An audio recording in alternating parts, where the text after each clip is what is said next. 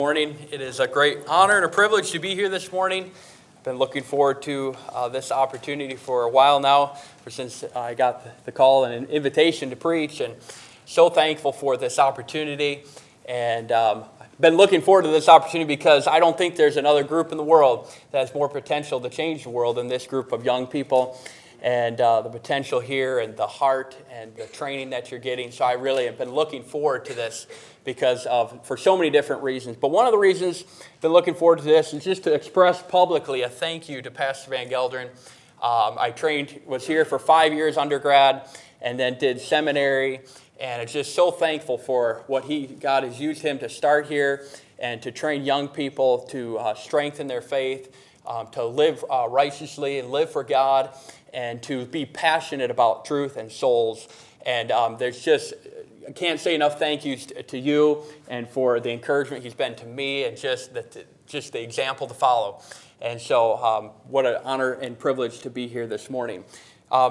See a lot of new faces, some familiar faces, a lot of new faces, and I'm sure some of you are looking at me wondering who I am, and hard to believe that I actually sat here for so many years and right in those same seats. And it was just actually I was here when we met in Fellowship Hall B. We first were there for a while, and then we moved into here my sophomore year. So, but anyways, I've been right where you're at and know what it feels like to start the 9-week block, and just hang in there. You'll get through it. I'm sure you're just getting all the class loads and what you're going to be doing for the whole 9-week block. And I remember being there. It can be a heavy load right at first, but just look to the Lord and keep your eyes on him. So I think in a couple weeks, my twin brother, some of you probably didn't know I had a twin brother, but I think he's scheduled to preach here in a couple weeks. And I'll just give you a little heads up. Some of you are probably thinking, okay, they're twins, hard to tell who's who and stuff. So it's really simple. I'm just the better looking one. So you'll see that in a couple weeks when he's standing here. You'll be like, okay, yeah, that's pretty obvious. So he might be the better preacher, but definitely better looking. No. Anyways, take your Bibles, turn to Revelation chapter 2. Revelation chapter 2. I've had, as an evangelist, you get burdens. And I've had burdens for a number of years for students like you.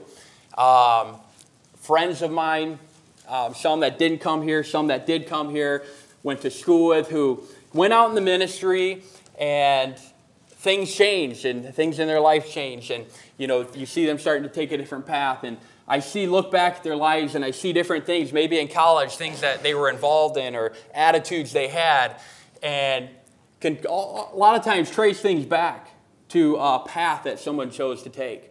And so I've had a number of burdens. If I got an opportunity to preach to these students, this is what I'd say. And I feel like the Lord has given me a message that it contains a few of those burdens. And I trust that you'll take them to heart and really take them to heart so that you can avoid maybe some of the mistakes others have made in the past. In Roman days, people didn't have a switch to turn on the lights in their homes, or gas to light their stove, or something to start their fire with. They had a central plaza in every village where fire was kept burning. If you wanted to light the lamps or the stove in your home, you went to the fire in the central plaza, took a brand of fire from it, and took it home. The village considered the fire so important that they hired a full-time firekeeper just to keep the fire burning. If the firekeeper allowed the fire to go out for any reason, if a rainstorm came along and drenched it, or the wind blew it out, or the firekeeper fell asleep and somehow the fire died out, it cost him his life. It was considered vitally important to the life of the community. That is why the fire was always kept burning. As important as it was back in those days for the village to stay burning, or the central plaza to have that fire to continue to keep burning, there is a much greater fire that needs to be attended to. It's the fire of God on the altar of our hearts. Of course, at salvation, the Holy Spirit moves in. He seals the believer.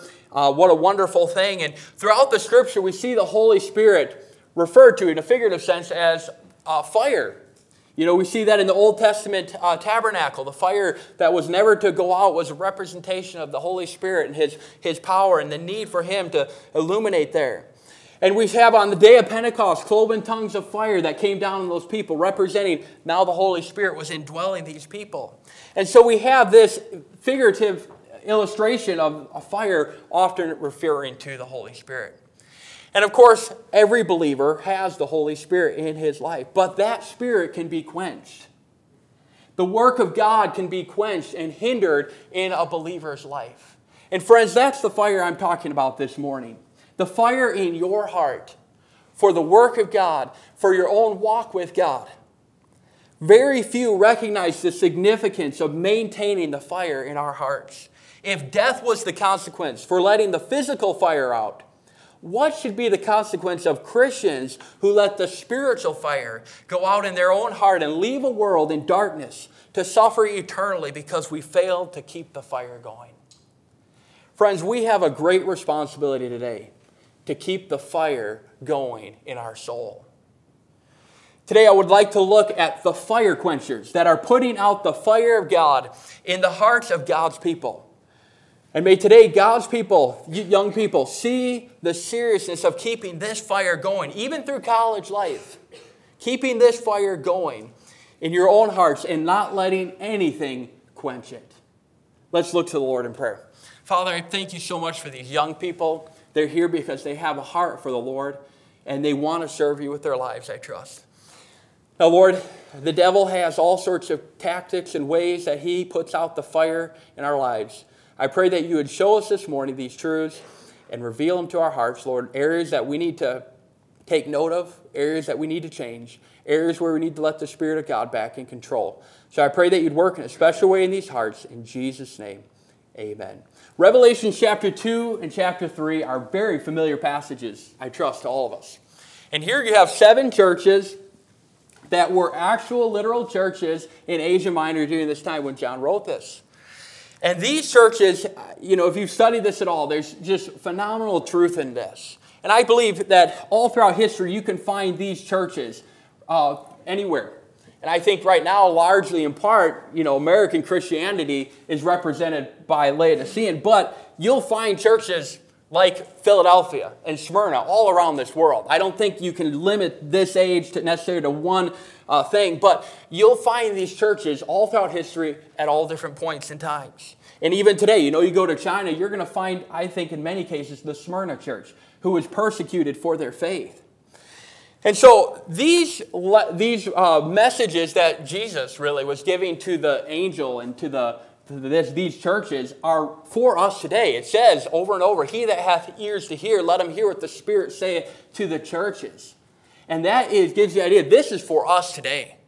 We can learn from these passages and the condemnation and the commendation that was given to these churches. We can learn from these in our own personal lives. And one of the things I'm burdened for, not just is your personal life, because we can learn so many things from these churches for your own personal life. Losing your love. We'll look at these different things. But I'm also burdened in a greater way for the ministries someday that you guys represent. These were given to individual churches. Very real things that were going on in these churches. And I trust that many young men in here one day will be pastors and leading ministries. And we'll have young ladies who are married to pastors and involved in ministry. And these truths can be applied to that as well. Not just your own personal life. And I trust some of these things that I'm going to point out, these fire quenchers, will not only hit you in a personal level, but that'll warn you and caution you someday when I'm leading a ministry. These different things I have to be wary of. Because the devil, these are the tactics he used to get churches off, to get individuals off. And so I want to look this morning at fire quenchers, things that quench the fire of God in a church or in an individual level. First of all, and I must say, there's no way in the world we're going to be able to read through each passage and discuss in detail. So really what I'm going to do is I'm going to hit right to the chase, hit to the point where I see in these churches is what is the fire quencher in these churches. And I have 5 of them because there's 2 churches, Smyrna and Philadelphia, where there was no condemnation given. They were wonderful churches that were, I would call these churches, you could learn from them, fire stokers And persecution is a fire stoker that encourages people and purifies God's work. But 5 fire quenchers. First of all, we see this in the church at Ephesus. Revelation chapter 2, 1 through 7. I'm going to read verse 2. Starting verse 2, I know thy works, and thy labor, and thy patience, and how thou canst not bear them which are evil. And thou hast tried them which say they are apostles, and are not, and hast found them liars, and hast borne, and hast patience, and for my name's sake hast labored, and hast not fainted. Wow! We would all look at Ephesus and say, that's a great church. But you know, to the one who can see all things, he said there's still some problems. Look at verse 4. Nevertheless, I have somewhat against thee, because thou hast left thy first love. I think it's significant. He says, thou hast left thy first love. It wasn't just something they lost. They left it. They got so wrapped up in ministry and their labor and trying those people who said they were apostles and, doing all sorts of great things for the Lord. And he wasn't condemning for them for all the good things they were doing. But he was saying, in the midst of all those great works that you're doing, you're losing your love. And I believe this is a fire quencher. That happens in churches. That happens in pastors' lives, in people in ministry, in college students. They lose their love for God. Something wedges its way between their labor for God and their love for God. And when those two things are separated, when you lose your love for God, or when your labor for God isn't motivated by your love for God, friends, you're asking for trouble. And you might be in the middle of doing all sorts of great things. You might be in seminary studying doctrine and figuring out all sorts of important things and how to defend the faith and stand for great things. But if you're doing that and you've lost your love, Jesus was saying, look out. That's the first step. When you lose your love, when you're doing something out of just mere duty, that is a fire quencher. It quenches the fire of God. This was a great notable church. But he says you've lost your first love. Now, a lot can be said about first love. First love is the most passionate and affectionate. When a couple, begins a relationship or gets married, it's difficult to separate them. It's difficult for them, you don't have to talk about her all the time. Some guys wherever might say, look, you're always talking about your fiance or your wife, whatever. But you can stop talking about her. That's the idea of first love. It's the most passionate and the most affectionate. Satan is trying to get a foothold into believers' life by getting them to lose their first love.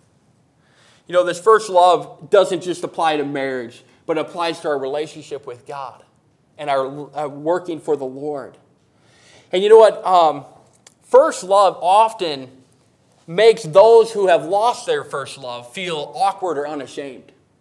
I'm sure we've all been in a situation we see a newly married couple and we're like, okay, maybe we see them take a kiss or whatever. And speaking of awkward, Joe Mueller. No, I'm just kidding. I remember when he got married. But anyways, we all know that feeling. But they're unashamed because they love each other and they want to be with each other.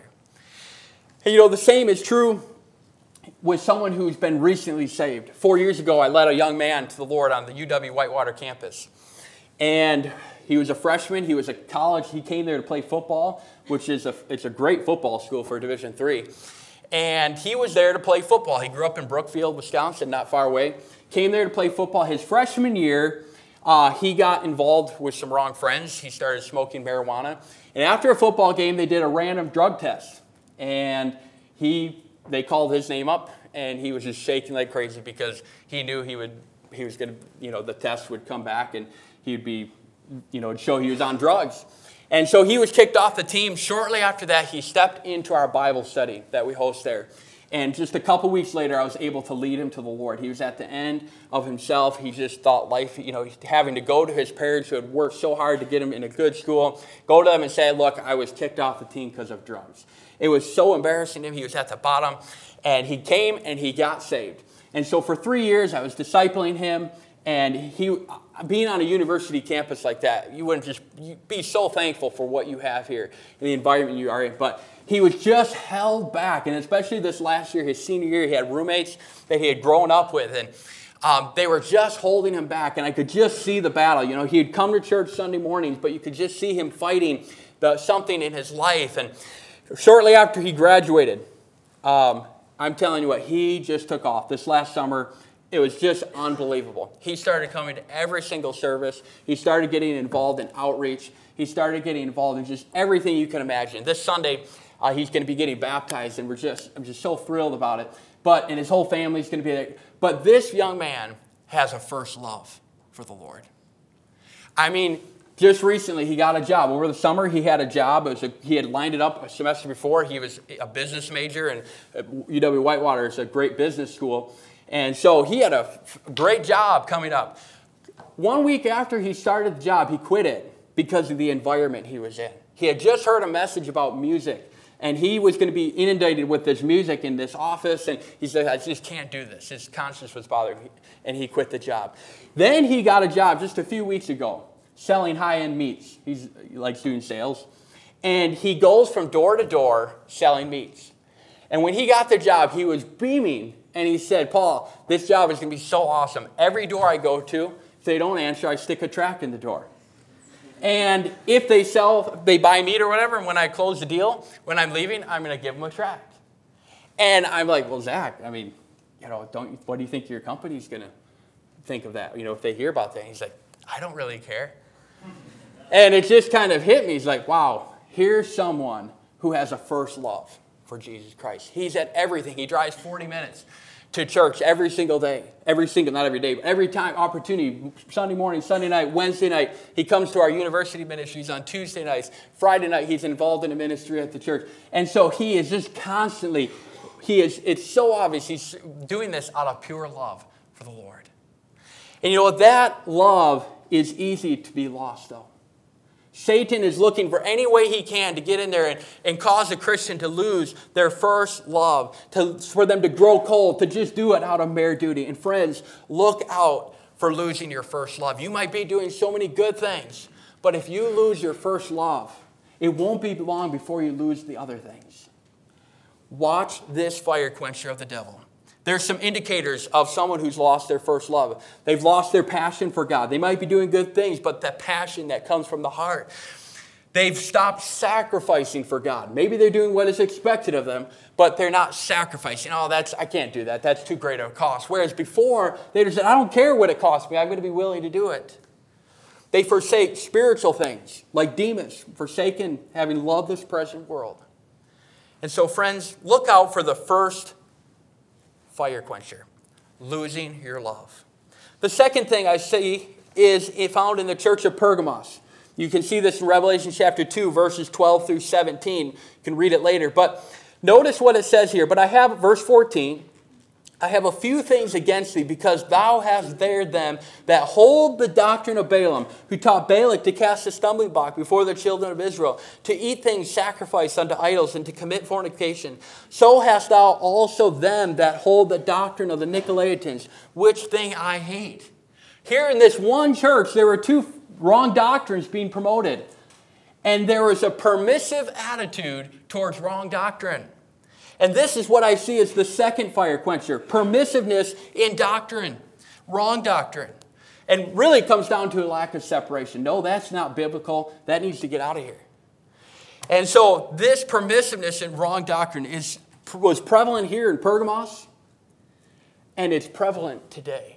And friends, this is another tool that the devil is using to quench the fire in churches and in people's individual lives. They twist the truth of the Scriptures. There's so many things we could mention here.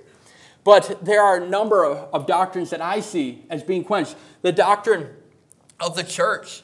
It's being minimized to a social club these days.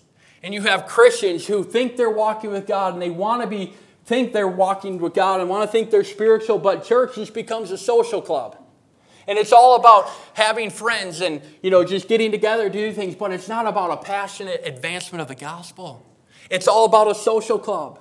We have, I think, some wrong things on the Holy Spirit, the fake Holy Spirit. We live in an age of fake things, fake news, all sorts of fake things, and there's a fake Holy Spirit out there. And I can't tell you how many times I've heard people say the Holy Spirit led me, and it's something completely contrary to Scripture. The Holy Spirit leads us to do things that are in line with the Word of God. And so there is a great permissiveness in that today. The Bible is under attack. The authority of the Scriptures, the gospel is under attack today. Baptist teaching is under attack. There's so many things that are being under attack today, and this permissive attitude. Oh, it irks me up. I see these pastors who are so-called Baptists. They're really new evangelicals. And they are trying to redefine what a Baptist is. And friends, we cannot be permissive towards that. That is a fire quencher. When it gets into a church, when we allow this wrong thinking or wrong doctrine into our church, it will kill a church. Doctrine does matter. In fact, wrong doctrine will hinder revival, just like right doctrine aids in revival. And you can see that in a study. Take Dr. Flanders' class, History of Revival, Baptist in Revival, and you will see that doctrine does matter.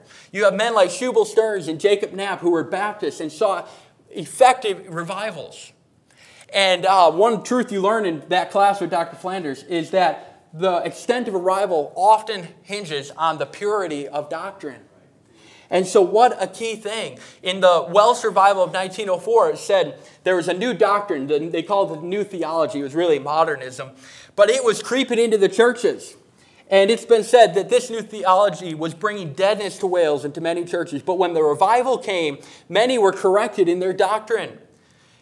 In the book Rent Heavens, the author says, errors in theology share the same fate of vicious habits when the Lord has rent the heavens and has come down. The revival of 1904 released many a minister and others from the grips of wrong doctrine and severely checked the advancement of various forms of religious heterodoxy and wrong doctrine. And so, friends, look out for this second fire quencher, permissiveness in doctrine. This attitude, okay, you could just believe that, but it's not biblical. You can't believe that. You can't be teaching that in this church. For you young men, someday you're pastoring, and the temptation is to be, well, I'm not gonna fight over that. That's not that critical, not that important. Friends, don't allow this attitude of permissiveness in doctrine to quench the fire of God in your own soul and in the working of a church. Moving on. The third fire quencher I see is in the church at Thyatira. Turn to Revelation chapter 2, verses, you can see this in verses 18 and 19, or 18 through 29, sorry. But notice verse 20. Notwithstanding, I have a few things against thee, because thou sufferest that woman Jezebel, which calleth herself a prophetess, to teach and to seduce my servants, to commit fornication, and to eat things sacrificed unto idols. And so here we have another fire quencher. What is this fire quencher? I see the third fire quencher here is worldliness. Worldliness. In your own personal life or in a church setting, worldliness will absolutely chase away the Holy Spirit. When you allow the thinking of the world and the actions of this world into our lives, it will absolutely chase away the Holy Spirit.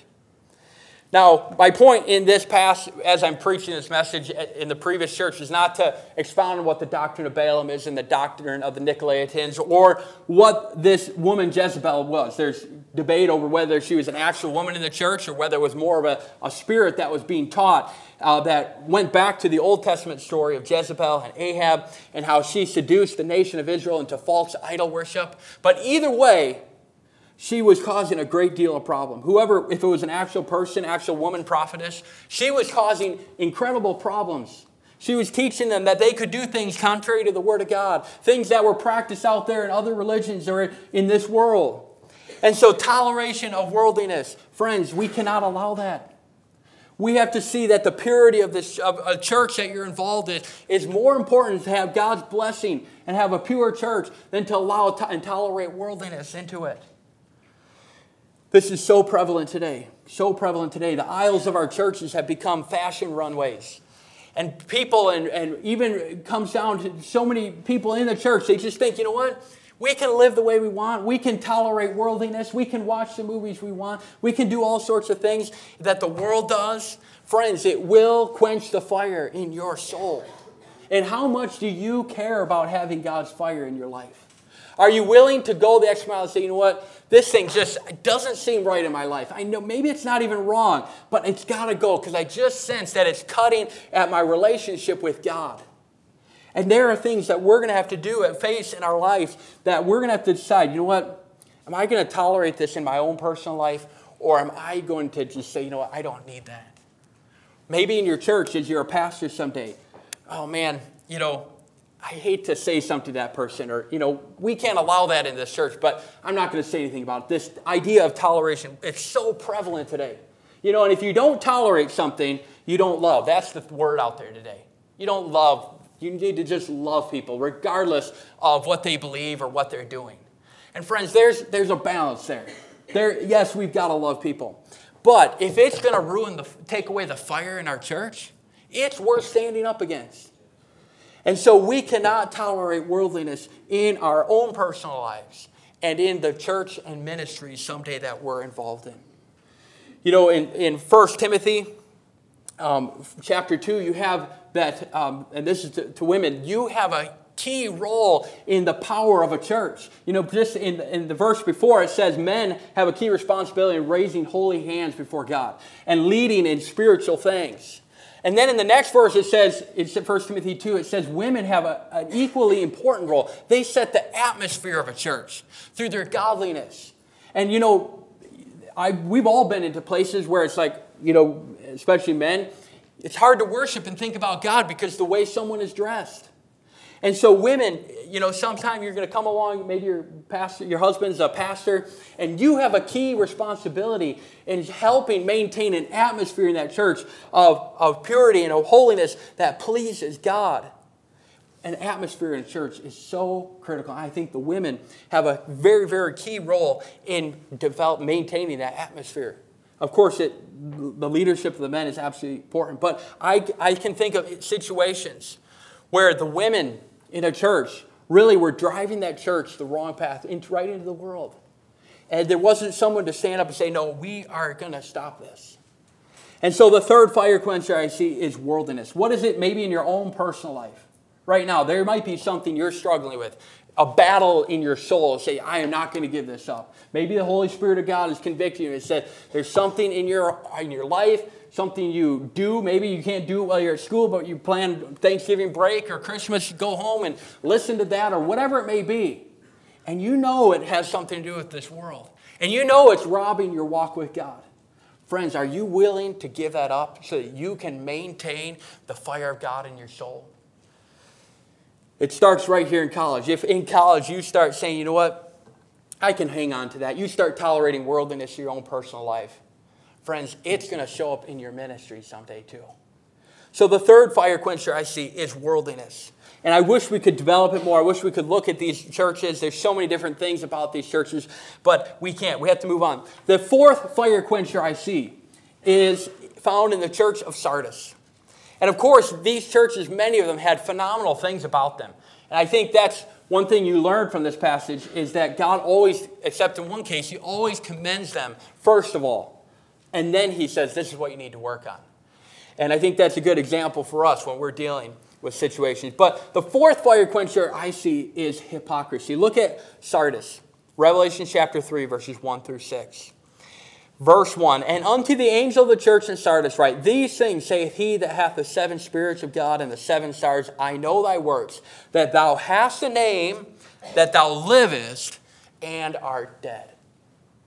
Friends, I see a fourth fire quencher here, hypocrisy. And friends, there's nothing more that can really ruin a church or a family than hypocrisy. Hypocrisy in your own personal life. As a parent, this becomes just extremely more important because your children, they live in the home with you and they'll see through hypocrisy. And you can ruin a family because of hypocrisy. And you can ruin a church. A pastor's been living a double life maybe. And you know, hypocrisy is not living to the fullest. I've heard people say, you know, well, I'm going to be a hypocrite if I don't live to the potential that I'm supposed to. No, that's not a hypocrisy. Hypocrisy is saying I'm someone and not being that person really. And we all know what that's like. We can do it in our own personal lives. You know, when you go in the service, you're singing there and you're worshiping the Lord. Are you really worshiping the Lord in your heart? Or is it just merely on the outside? I'm putting this on. Friends, that's a big problem. If in your service for the Lord, you're doing it for that, so that people see you, but really deep down inside, you don't want to be serving the Lord. You just want to have a name, but you're dead. And so, friends, this is a big, big deal. There have been young people who have been chased away from the Lord's work because they saw hypocrisy maybe in a parent, in a dad who was a pastor. And they come home and they rip the church and they rip the people and they rip the ministry. And the young person says, why would I want to go into the Lord's work? And so hypocrisy is a big deal in a Christian's life, right now in your own personal life. When you have your devotions each morning with the Lord, is it truly from your heart? Or is it just merely a duty? I've got to have my devotions. Everyone's watching me. They're looking at me. Friends, you've got to check that. If you sense that really deep down inside your heart, that's not you. You have got to check that. Hypocrisy is a big deal. The church had a name that was a lie, but they were dead. And you know, to the one who knows all, their hearts were exposed. They may have fooled other people around them, other churches, but God knew their heart. He knew what was really down deep in their hearts. They had a form of godliness. Hypocrisy has an outward manifestation, but the heart isn't there. And friends, we all have that potential. You might, think about it. Someday a pastor gets into the Lord's work and he's all excited about it. And then pretty soon the devil starts beating up on him and he starts thinking, man, I wish I didn't have to get up there and preach these messages or prepare these sermons. But he gets in the pulpit and he acts like he does. Friends, it goes back to the heart. And we have got to check in our own personal lives hypocrisy. What a big deal. I'm so thankful for my parents. Most of you wouldn't know them, but my parents were just laymen. My dad was a layman, but I saw in them an unhypocritical faith. And they were the same people on Sunday that they were all through the week. My whole life, that's all I knew of them. And friends, that's why all 8 of us children are going straight into the Lord's work. We want to go in the Lord's work because we saw in parents an unhypocritical faith. And you know what? There's nothing more that can discourage a young person from doing that, to going into the Lord's work, than they see hypocrisy. And friends, we have got to check that in our own personal lives and in the lives someday when we're leading a church, to make sure that this church is not just going through the motions. This church is actually meeting with God. And on Sundays, we're worshiping God. We're not just going through motions. We've got to meet with God. So I see that as the 4th fire quencher. The final fire quencher is found in the church at Laodicea, and I see it as lukewarmness. Revelation 3, verses 14 through 22. Of course, a very familiar passage in church. But he says here, verse 15, I know thy works, that thou art neither cold nor hot. I would thou wert cold or hot. And of course, I think here he was making a very specific application to this church and to their setting. They had warm waters that would flow down into the city, and they were mineral waters, the way I understand it. And when they were hot, you could drink it, and it tasted great. But when that water got to the town, if it had cooled down some, it was just lukewarm, the minerals in that became disgusting. And that's why they would spew it out of their mouth. The water had been cooled down. It wasn't hot. And so that's the picture here, lukewarmness in our Christianity. Have we cooled off in our Christianity? Have we come to a place of half-hearted service? You used to have that first love for God, but now it's just half-hearted. It's just merely duty. There's an apathy that is all across Christianity. That much of American Christianity is characterized by this apathy, this lukewarmness. And it's burdened my heart. When I was a student, I got to travel on ensemble a few years, and we'd go into all sorts of different kinds of churches. And you'd go into some churches and you said, wow, God is really working here. These people are genuine. They're really walking with God. But then you'd go to others and it looked like the people could care less. They couldn't care less if they were there. And friends, we have got to be young people, if we want God's fire in our lives, who say get rid of that lukewarm attitude, that apathy in our personal lives. An atheist professor once said, if I believed what you Christians believe, I would never rest day or night in my desire to tell men about it. This unsaved world, they understand, Christians have a message to tell. About a real hell, if that's really real, it ought to motivate us like nothing else. And so lukewarmness, I believe, has swept across so many churches in America, in Europe, maybe other places. I don't know. But friends, praise God. We can deal with these things. In all these passages, Christ says, this is how you deal with it. You repent. You get back to your first works. You get back to your first love. You deal with what is quenching the fire. And I don't know what the fire quencher is in your life, but I guarantee it, I've been there. I know what it's like, just to go through the duties. I got to read my Bible today. I got to go out sowing. Friends, that is a warning sign. We have got to get back to our first love. And friends, the devil for centuries has been trying to ruin churches, ruin lives by quenching the fire. And he's done it through these different means as well as others. But I believe these 5 fire quenchers are a big deal. And they are prevalent all across this in Christianity. And friends, we have got to make sure that we keep these things in check. That we understand my first love is a big deal. Back to your first love, I heard about an evangelist that he and his wife had been married about 6 or 7 years, had 2 kids, and he was gone a lot because of just the situation they had. And he would come back after a week of meetings or whatever. And after a certain point, his wife put her arms around him and said, honey, do you still love us? Or are you just doing this out of duty? And friends, may God never look at us and say, you know what, are you just doing this out of mere duty?